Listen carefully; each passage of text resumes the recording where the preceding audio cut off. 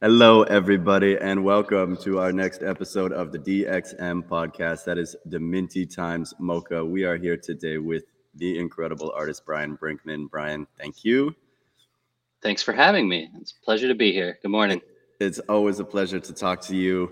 We're going to start where we start all of these, and would just love for you to let people know who you are, how you got into the space, and all the wonderful things that are you.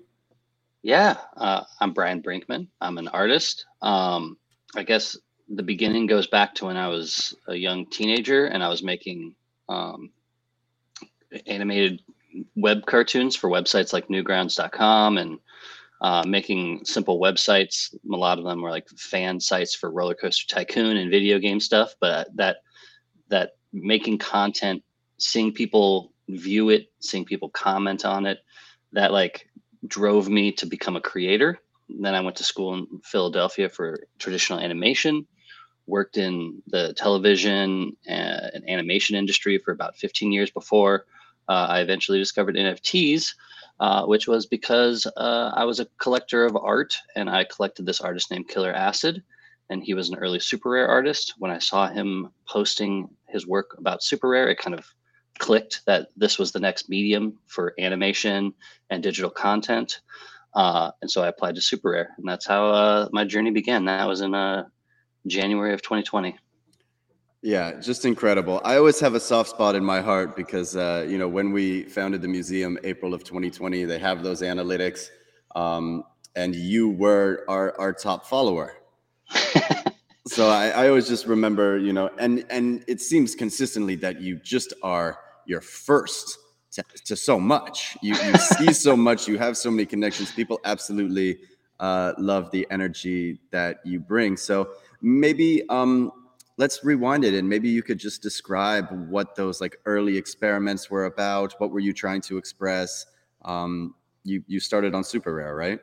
Yeah. Well, I think it all kind of goes even before NFTs. It's as an artist, especially digital artist, a lot of our drive is creating in hopes that it connects with people.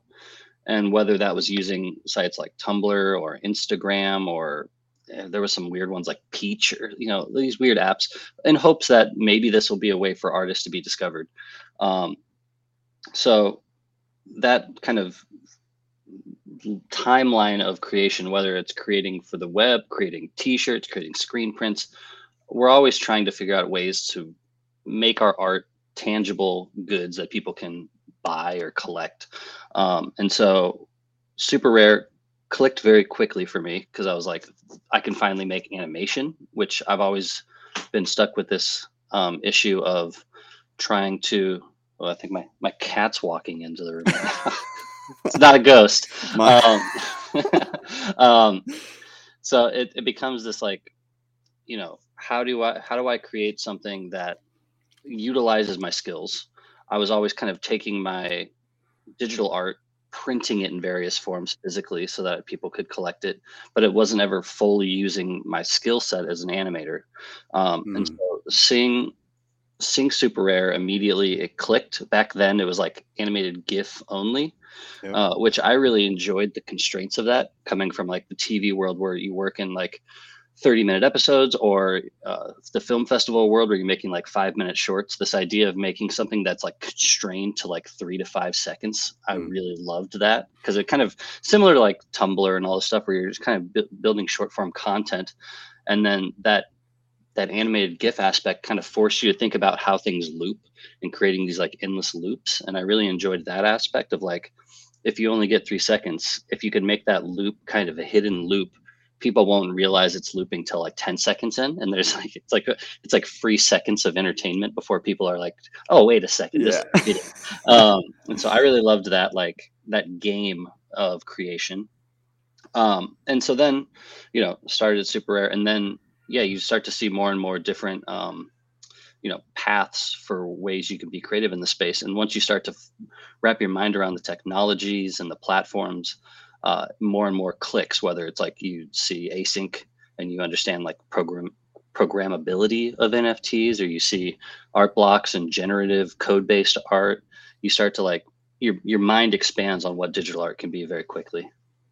Yeah, let's go back to perhaps like attention span and capturing attention, and because you worked in television for quite some time, and moving kind of into the internet, short form content. Obviously, I'm sure you're around with like the emergence of Vine and obviously subsequent death. Uh, do you feel that there is kind of a generational shift in taste and preferences to shorter form content? Yeah, I think as a society, our attention span keeps getting shorter. You look at TikTok and it's just like a nonstop stream, and the algorithms of it really tap into your brain in a way that you lose like 2 hours really quickly. I'm just like, wait a second, I've been looking at this forever. Yeah. And so I think that started back in those Newgrounds days. Even then it was limited to file size, and so it was like what you could fit into a flash cartoon, and that was limited to maybe a couple minutes. And then there was trying to think of like Tumblr and Vine especially really shortened it. And then this idea of like Snapchat came around, where it was like there's short content and you have to watch it now or you will Yeah. miss it. And that created an even more of a stress dynamic to content being consumed. And I think that like sped up the rapid pace of content being put out to make up for that difference.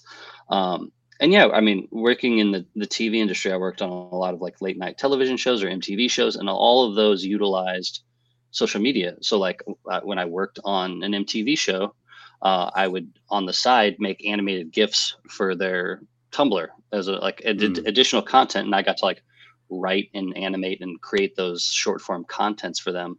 And they were just like, make whatever you want. Who cares? We just need content. And so there's some fun about that. So Yeah. all of these things, like I've been very fortunate that like my career path of like 20 years of creation, all of those skills have somehow coalesced into this NFT space perfectly. And do you think it's kind of I mean, I'm sure it must have been a reflexive conversation the whole way with your art and your art practice, right? As you say, kind of like shortening it, making the loops tighter. Um, is there a way that you think that, perhaps these feedback loops are advising and guiding your art? Yeah, I think so. I look at when I joined the space, I kind of threw, even though my skills are still there, I threw out a lot of my aesthetics and past work out the window. I had Right. doing gallery shows in LA where I was doing kind of pop culture work that was like a Rick and Morty art show or a Monty Python art show, and like there are all these official like fan shows. And then I didn't want to bring that into the space. I didn't want to bring IP that I didn't own into this space. I wanted to start fresh. And so what I kind of did when I joined Super Rare was I kind of stripped all that out, and I started with the simple concept of using colors and animation, and then not necessarily sticking to one style, but using the same colors to try different styles. And that gave me this ability to expand in a lot of different directions while I was kind of exploring the space. And Mm. so that idea of cycles plays into that idea, because I would make a piece and then I would make a different piece, but I would incorporate an idea from the previous piece into the next piece.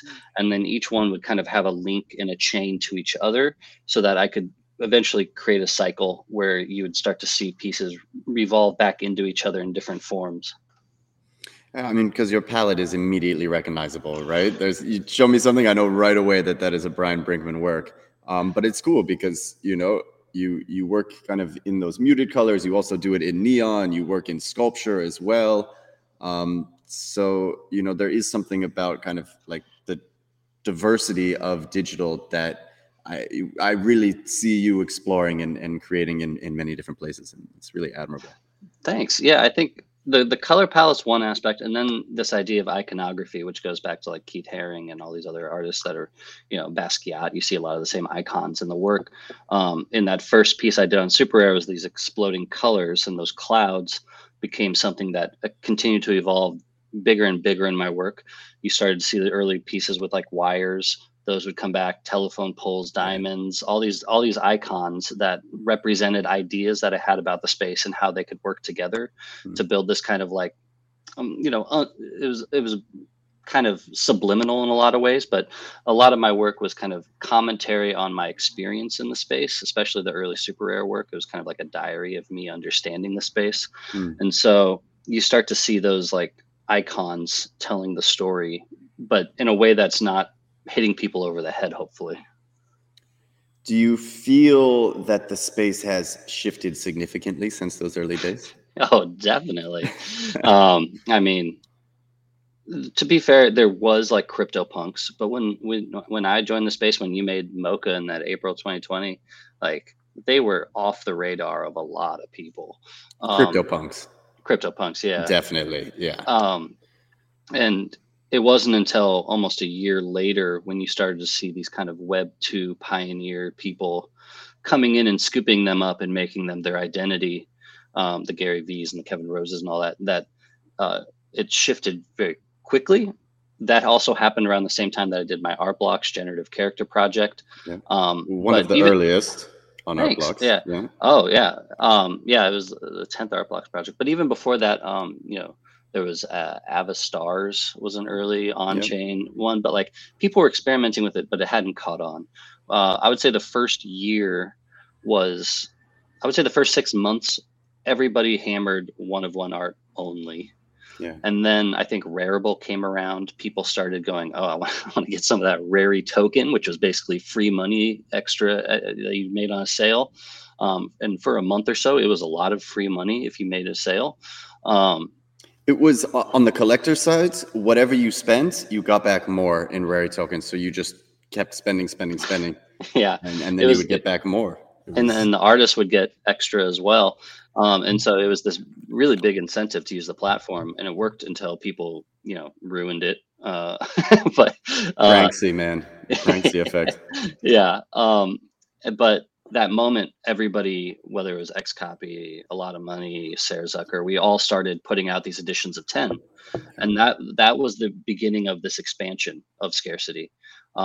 Then, Nifty Gateway started to come around. I think in October of that year, I got on Nifty Gateway. And even those first drops, I think it was an edition of 5, an edition of 10, an edition of 15 or something like that. It was like 35 total pieces, which is still extremely small compared to like most Nifty Gateway drops. Yeah. And then, then Beeple happened. Then all these other things, the fuck renders, all the Instagram artists started coming into the space, and everything and then Top Shot, that created this idea of collectibles, and that changed the mindset about art from straight up art investment to collectible investment.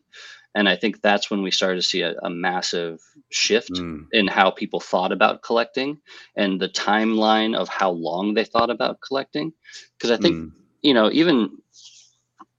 even I was doing flips before that, but it was like a couple months between, and then someone would make like, I'd make like $100 flip or something. It was all Right. very small and fun. But then it became this like exponential growth that, we saw every successful platform get hit with these like waves of degenerate flippers that would like, they were like locusts destroying platforms. And so, and then the platforms have to recover after they leave, but they come and they kind of ransack the market and take they extract what they can from it, and then they move on. So how ultimately has that, what is the effect of that? Because I still feel like right now in the present, we are dealing with the effect of it. We see even, a lot of large collectors continuing to liquidate. I think like the Max Stealth sale at Sotheby's, that caught me very much by surprise. Yeah. So, I mean, one, do you think it's a fad? Do I think NFTs are a fad? Yes. No, well, at least as a creator, I don't see a more viable career path as an artist and a creator. It certainly has changed how I operate, and I know it's changed how thousands of other artists have operated and how we think about creating art. Um, I think the only way it could be a fad is if they strip away all the benefits that artists have gotten, whether Yeah. it's removing royalties, removing ownership with CCO. Like, the only way it becomes Tumblr is if we have no ownership of what we make anymore. And so I think as long as we hold those things up, I think the the path of it will still be strong. I think where we're seeing the change is this kind of realization that not every NFT is worth $1 million. And I think everything will kind of normalize back to where value kind of held before.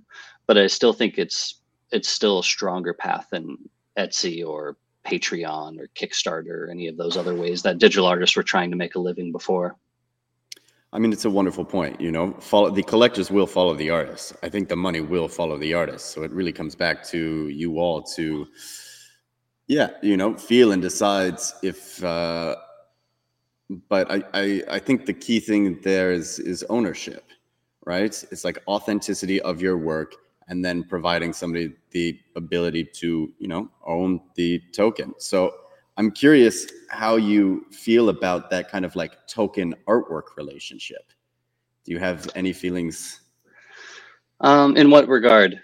Like, So I always tell people, you don't own the art, you own the token. And mhm. I feel like the artist is giving the art to the internet and to the world and wants it to be shared and wants it to be seen. It's not kind of like in perhaps contemporary art where you like buy the painting, you put it on your wall, and then maybe you Yeah. show it at a dinner party. It's meant to be shared, it's meant to be seen, but you own kind of like that mark of creation or the artist's signature on that. Yeah, no, I agree. I think, it is a receipt. It's an authenticity certificate. Um, you want the art to be shared. I agree. But you also, when you put that stamp on the blockchain, you're not just buying the art. You're giving your personal seal of approval on the artist, your investment in their success, and in a lot of ways, you're creating a joint partnership with the artist that both of you are hoping to succeed with. And so I think that, that's what people are buying. Sometimes people are buying art because they're more interested in the artist than the art. And I think that's totally fine.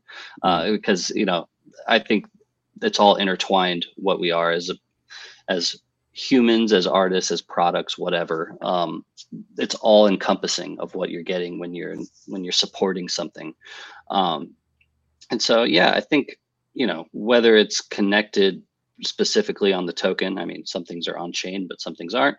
Um, in the end, you're kind of just you're buying a ticket to that artist's future. I think it's provenance, right? It's Hmm. like the right and ability to say, like, I was here and with this artist at this time when this thing was created. Um, and that's largely why I have so much trouble ever like selling anything in my collection. It feels to me like just priceless. I get so excited about just going back and remembering what it was like before this crazy swarm, and kind of like the power of that connection. It means, yeah, it means even perhaps more than like what the piece would be, obviously just standing alone. Yeah. No, I mean, I talk to collectors a lot because they're, whether it's arguments about royalties and all this stuff. And it's like when I buy a piece of art from an artist, I get more value than just the art. I have a connection with the artist. I'm supporting that artist. I can elevate that artist, and they can collaborate or elevate or whatever they want to do with me as well.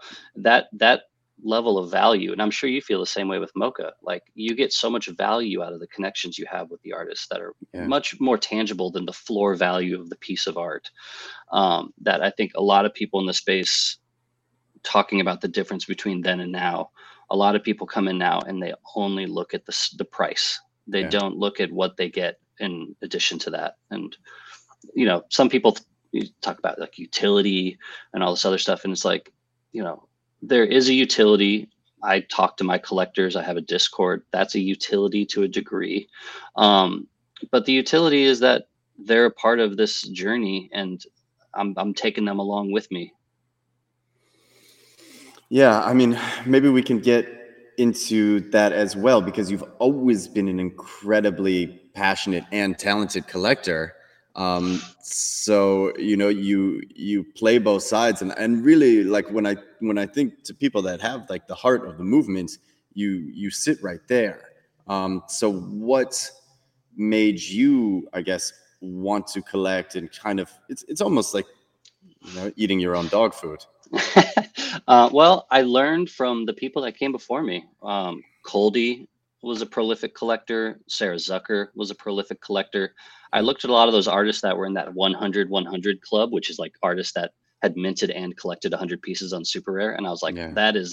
those are the true people that really fully believe in what this is. Yeah. I'm very far from reaching either of those numbers. I'm at like 30-30 right now, maybe. You But got time. I've collected lots elsewhere. But super rare is very expensive. It became much more expensive. Back It when they did. were collecting, it was very cheap. It was. It um, was. and so I think, I look at them and I looked at how much influence they had on me, because they were supportive, because, Sarah bought one of my pieces and shared it, and that gave me validation. I wanted to be able to do that for other artists.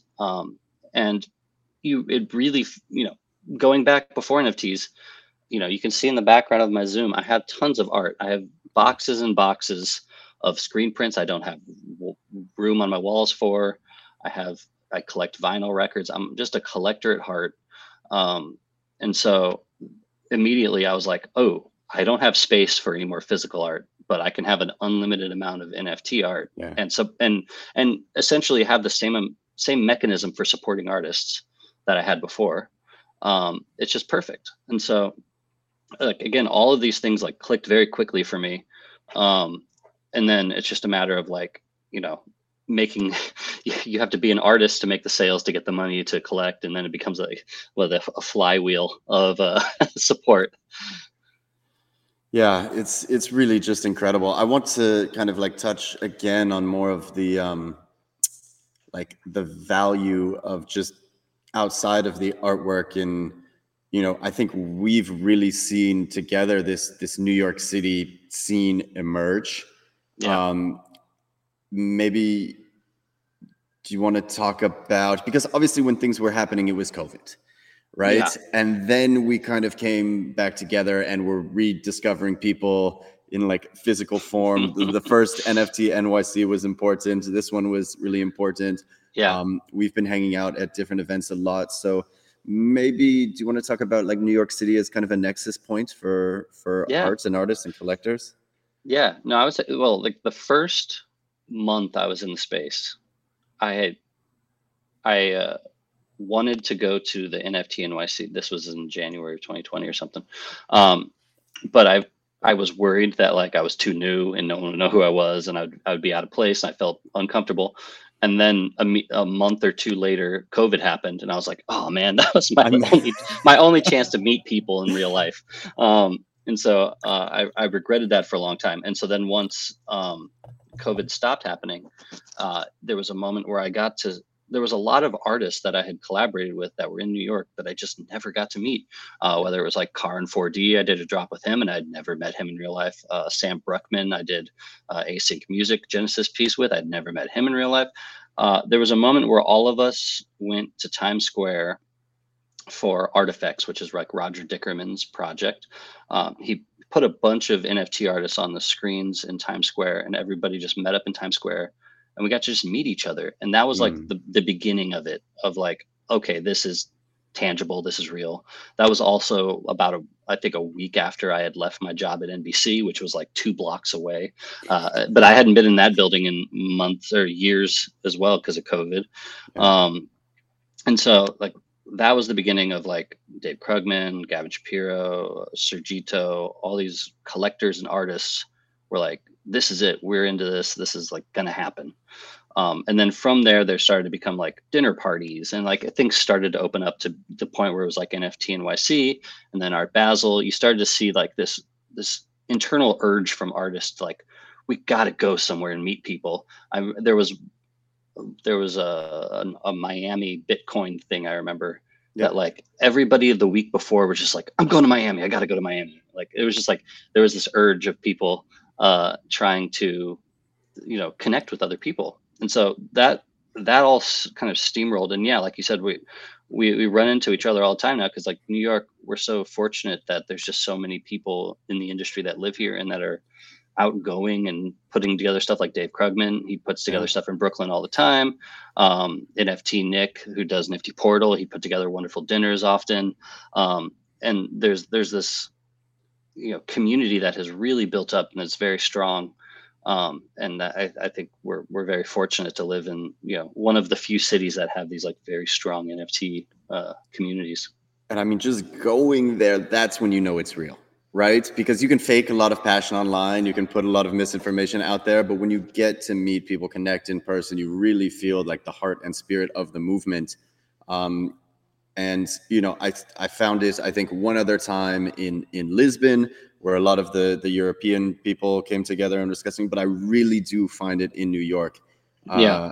And Yeah, I love we see it a lot at Bright Moments. I run into you there often as well. Like that's in an extremely passionate people about generative art all go to this venue in New York. It's in a bunch of cities if you haven't been, but it's a wonderful kind of community that's built within just that gallery system.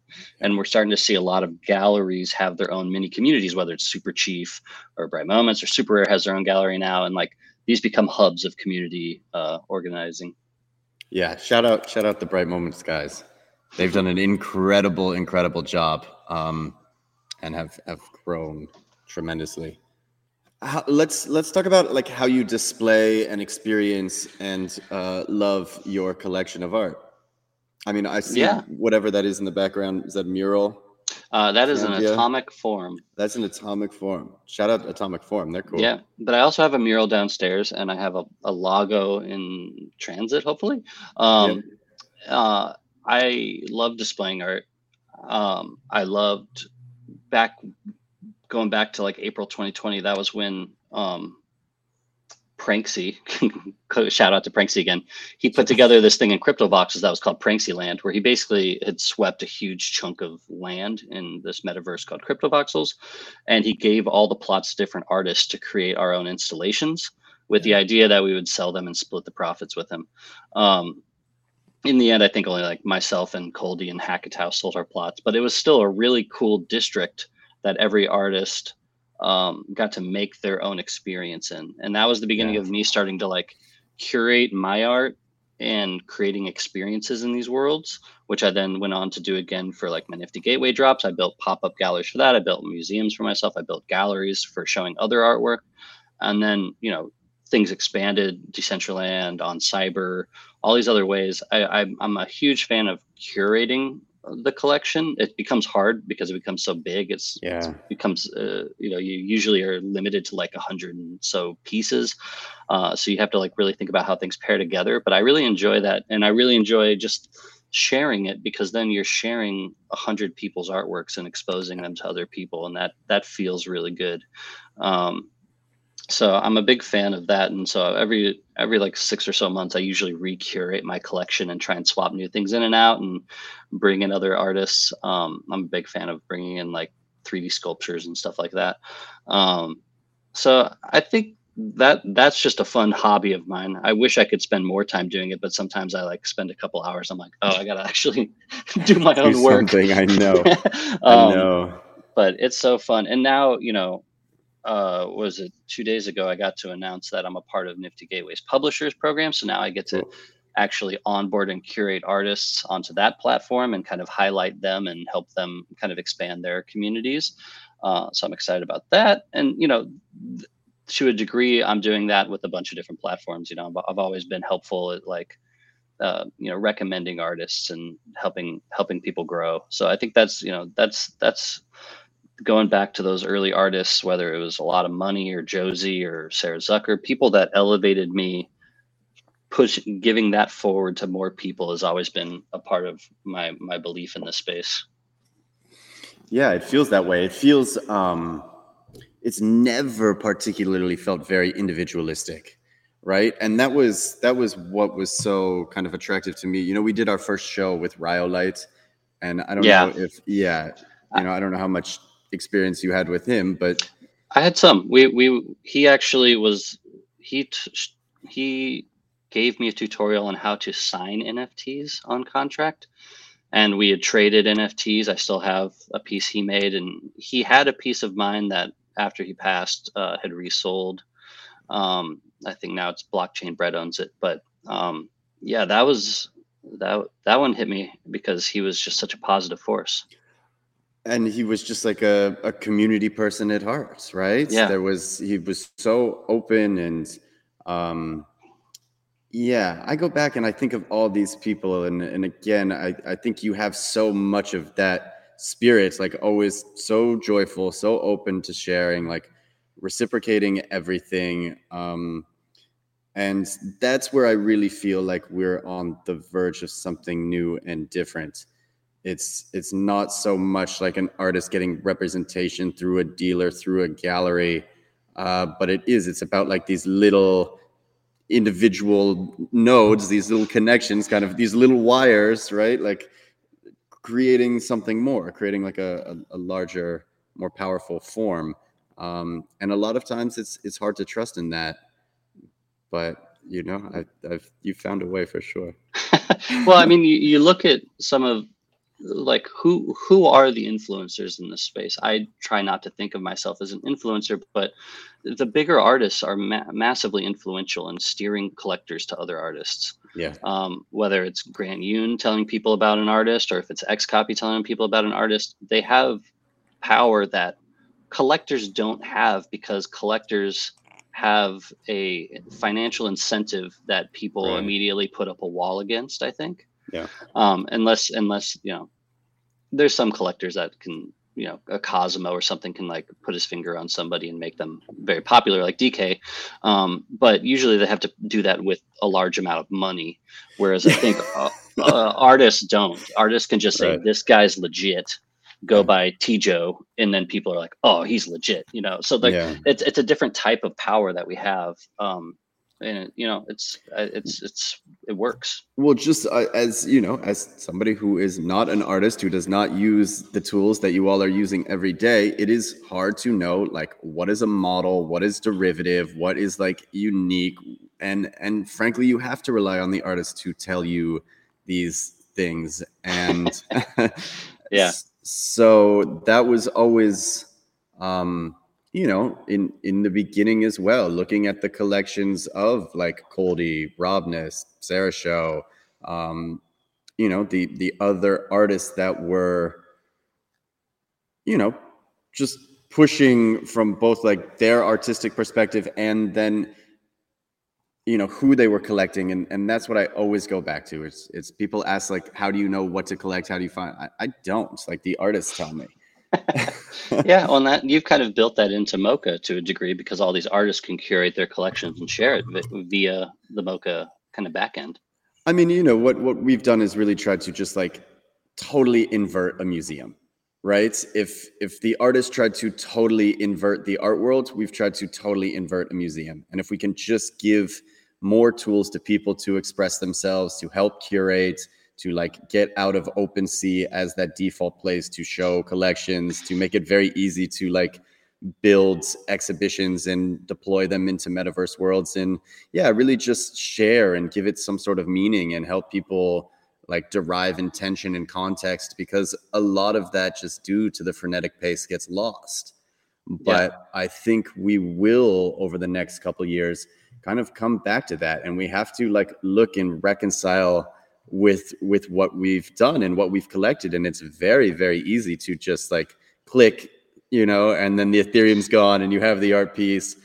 But what does it mean? And kind of speak to those collections. And like you yeah, said, I take hours curating my art. I am nowhere near at the place where I want to be in terms of curating it. Um, but I love to go back and think about it. And I know when I look at the image, I know immediately how I was feeling. I know like immediately where I was. I knew kind of like immediately what the spaces was going on at the space at the time. And I think that also speaks to, we have like a quickening of culture, but we also are like living in nostalgic times for maybe like pre-internet, and whether it was like Pokemon cards or Pogs or baseball cards or whatever people were collecting as kids, this definitely feels like a return to that, and it is just like a lot of fun. Yeah, and I think there's an aspect that you kind of touched on with curation, which is that this space, a massive amount of the value derived from it is based on attention, and you have to share art if you want it to grow value. So Yeah, as a collector, you have to put your collection out there. You have to say, this is important because of this. It's artists' roles to kind of help collectors steer that messaging. Um, but you look at the most successful artists in the space, and they all are either really good at social media or they have collectors that are. Um, and so, to it's one thing to buy art and support art, but then you have to uplift the art if you want it to grow. yeah, yeah. Which is, I think I still believe that art is the use case of the metaverse, right? We need more of these experiences that kind of abstract us from reality, that kind of like cut the veil of like the constant stream of information that we're inundated with. And we want to like be joyful, and we want to celebrate people, and we want to, know where like the latest AI is going, or wherever, the latest 3D art is going. And and I think it being born of that pandemic when we were also isolated, uh, is a wonderful like return. People say it all the time, this idea of community. uh it can exist online, but as we've kind of talked about in this, it can also very much exist in the real world, and it is all just very like burgeoning and exciting. And even though the market is slow, I agree that I don't think Yeah, this is the fad. the market's still way above where it was when that April 2020. um, and Yeah, it's going back to that point, that was you kind of nailed it. Like the metaverse was my coping mechanism to a major degree, um, because I had no social life because of lockdown in New York. yeah, Those WIP meetups that would happen every Wednesday in CryptoVoxels, where dozens of people would go and talk about their projects. That was back in the day when there was only a couple projects coming out a week, and it was very easy to keep track of. yeah. But like, Shout out Matthew and Rizzle. yeah, it's Yeah, that changed how I looked at the space. Those early Josie YouTube videos changed how I understood the space. yeah, People like Matt Kane and Jason, kind of talking about the history and the details of the space, and even like Jimmy talking about on-chain art. Like, yeah, I learned that all from people, not from YouTube. Not from like, these how to make an NFT. Like that stuff didn't exist back then. You had to be in the space. You had to learn from each other. Rhyolite, all these people I would reach out to them and say, "How do I mint this?" It's like right. it was a different experience that really, required you to be outgoing in a way that probably held back a lot of I looking back at how many people I could not convince to join the space back then, just be whether it was because you had to make a video of yourself for super rare that made them all feel weird, or Right. whether they thought it was nonsense. Like even though the space has had a bell curve, where we're at now is so much further in terms of educating the public than where we were then. It's pretty Yeah. incredible. I just remember, like, there was moments back then when any news article talked about NFTs, we were all like, "Oh my god, Yeah. there's some attention!" Like, and now it's like there's hundreds a day. It's Right. crazy. Right.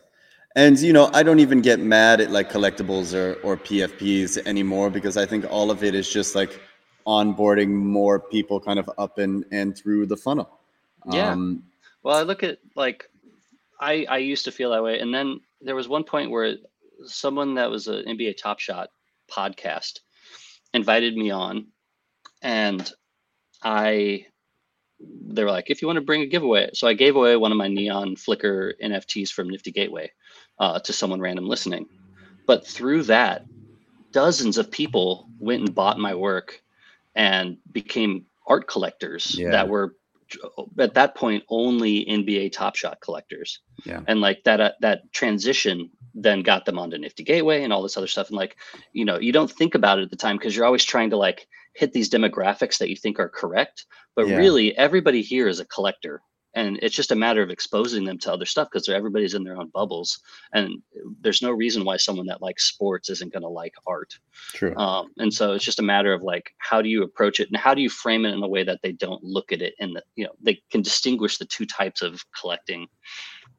I definitely want to give you some time to just talk about anything that is upcoming that you can talk about, or anything, that you're working on that you're excited about, or even, maybe that new shatter art piece you did. That was pretty cool. Oh yeah, no, I'm happy to talk about that. About a month or so ago, I put out a drop with Rich Caldwell, another super rare artist that does drone photography, and it was a collaboration with Transient Labs, which is a really wonderful group of coders that you should definitely check out all of their work.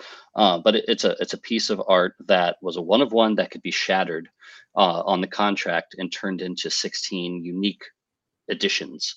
And in the end, it sold to Pack, Merit Pack. And then he shattered it. And what he's going to do with it, who knows? I think one of his plans is to send some of them to people that he likes. And I think that's really cool. I love that idea of letting the collector become the distributor. And have to like, it's weird that Pac did it since he's like, he knows more than like almost anybody in the space. But I liked this idea of a collector then having to like figure out if they want to sell art, there's something fun about like that dynamic of choose your own adventure. And then that kind of ties into what my next Nifty Gateway drop will be, which is on September 15th, which is the day of the merge. So hopefully it all goes well. But this idea of like control, and as an artist in the space, whether you have control or if the collectors have control, or are you steering it, who's in charge? These are the ideas that I keep kind of popping in my head over the past 6 months, because there's all these discussions on royalties and CCO and ownership and whether you should be giving up everything or letting, these ideas of control are continuing to fluctuate and change. And so my new pieces on Nifty Gateway kind of focus on these ideas of what the space is, what the overall feeling of it is, but hopefully it connects with people, and that'll come out soon. And then, I think I have a handful of other fun things. I'm going to be producing a drop on Nifty Gateway for Ika Almez later this month. And hopefully I'll have another Art Blocks drop coming up in the future, and a bunch of, secret drops that'll come out in the next few months that'll catch everybody off guard in fun ways. All right, ladies and gentlemen, Bryan Brinkman, let everybody also know where they can find you, find your arts. You're definitely on Twitter. Yeah. Bryan Brinkman, that's Bryan. And then I'm on Twitter. I have a website, bryanbrinkman.com. I have some other social medias that I don't update very often, so don't mess with those. And I have a Discord. Feel free to come join the Discord. It's a nice, wonderful community of collectors and non-collectors that just vibe. Yeah, and people can find your art on Super Rare, Nifty Gateway, Artifacts, Art Blocks, Async Music, Collective, Digital X, Genies, everywhere. Anywhere they sell it. Yeah. My goal is to be on every single platform possible. So yeah, super. I'm just kidding. Bryan, thank you for the time. Real pleasure. Thank you. I'm Colborn Bell with Museum of Crypto Art. Shout out to Deminty for putting this all together. And everybody, you stay well out there. Breaking news.